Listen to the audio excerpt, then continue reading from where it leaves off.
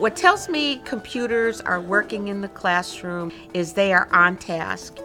You can hear a pin drop. I spend less time explaining things and more time teaching them how to be a directed self-learner.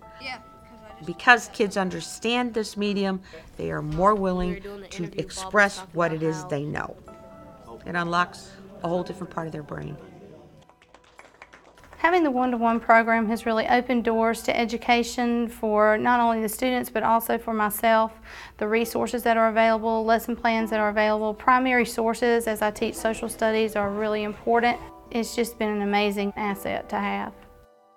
What I actually do with students when they're in the classroom with me hasn't changed a whole lot because it's still all about one-on-one teacher and student and interacting, human relation skills.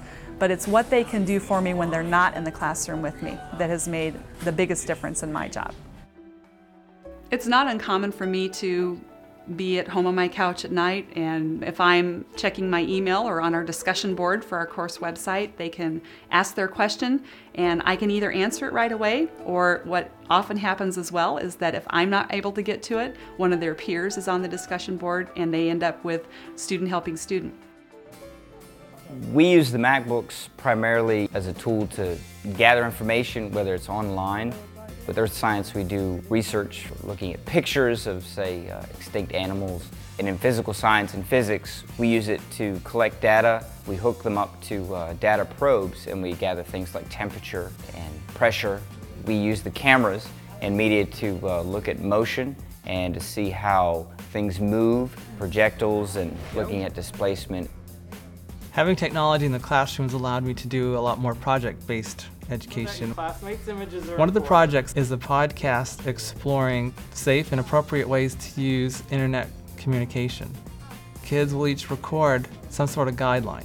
We'll use GarageBand to do that. One thing that makes the podcast a valuable tool with my students is when they hear their own voices, they have some ownership in it.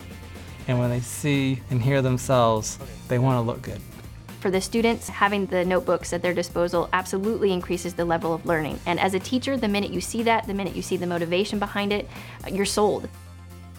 To have students be able to go home, turn their computer on, and access the online materials that I might have prepared for them, that's an amazing thing because of the continuity associated with what happens during the school day and what is happening at night. The way I look at the laptops is always trying to put the curriculum first and then see how the technology can help with that. We had a first grade teacher that I work with a peer coaching program, and she had a separate technology time in her schedule.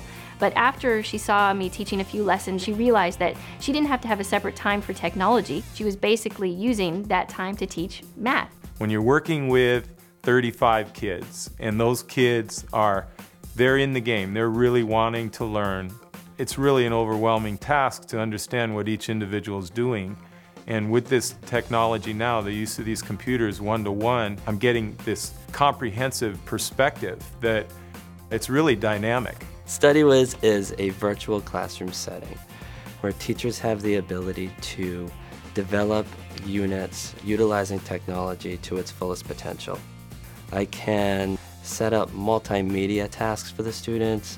I can conduct a poll. I can also set up a multiple choice or true and false quiz and have the computer grade it for me, send the results to the students and the results to me instantaneously. One-to-one computing has allowed the teachers a vehicle to discuss teaching methods, cross-curriculum activities, and actually the how-to behind the technology. So the teaching staff is in discussion more often than ever before, and I can't overstate how important it is to have that professional learning community inside the school.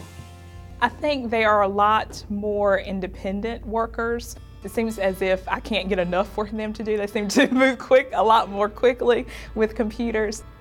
In 9th grade, we do a genre study, and that was our first genre. So we've talked about some characteristics of narratives, and we've read The Cask of Amontillado by Edgar Allan Poe. They do an iMovie, where they take a poem and turn it into a movie. And through the iMovie, they're able to choose pictures and music to help them bring a poem to life. It really does open the doors. I can't imagine now teaching without the technology. I've never had a problem sharing space with kids in the classroom. If I was going to get them to do things that they would like to do and give me the information that I knew that they had, I would have to work in their medium. And believe me, computers are the way they know how to work and what to do with it. Students have access to a school-provided email account, and they use that not only to communicate with teachers but with each other. We have lots of teachers in different departments around the building that do collaborative projects where they require students to exchange material and create one collaborative document or project as their final goal. I came from a completely PC background. I always use PCs, and I've just found that the Mac has been a lot easier to use. I can put all my grades in at home into my computer. It's just nice for me to be able to choose where I want to be when I do my planning. Just having the ability to communicate back and forth with parents has been a huge asset. I had students who weren't turning in their homework. As soon as their parents had the ability to start going in and looking at their grades online, homework started coming in. Another software program that we're using is iCal, and basically what that is teachers create calendars that are published, students subscribe to them, and anything I write on my laptop, the students can see on their laptop. So this is a great help for homework because whatever I type in comes up on their screen, and there's no more going home and saying, I don't have any homework tonight, because the parents know they can just double click on the homework bar and see what the homework is for that night. So that's been crucial.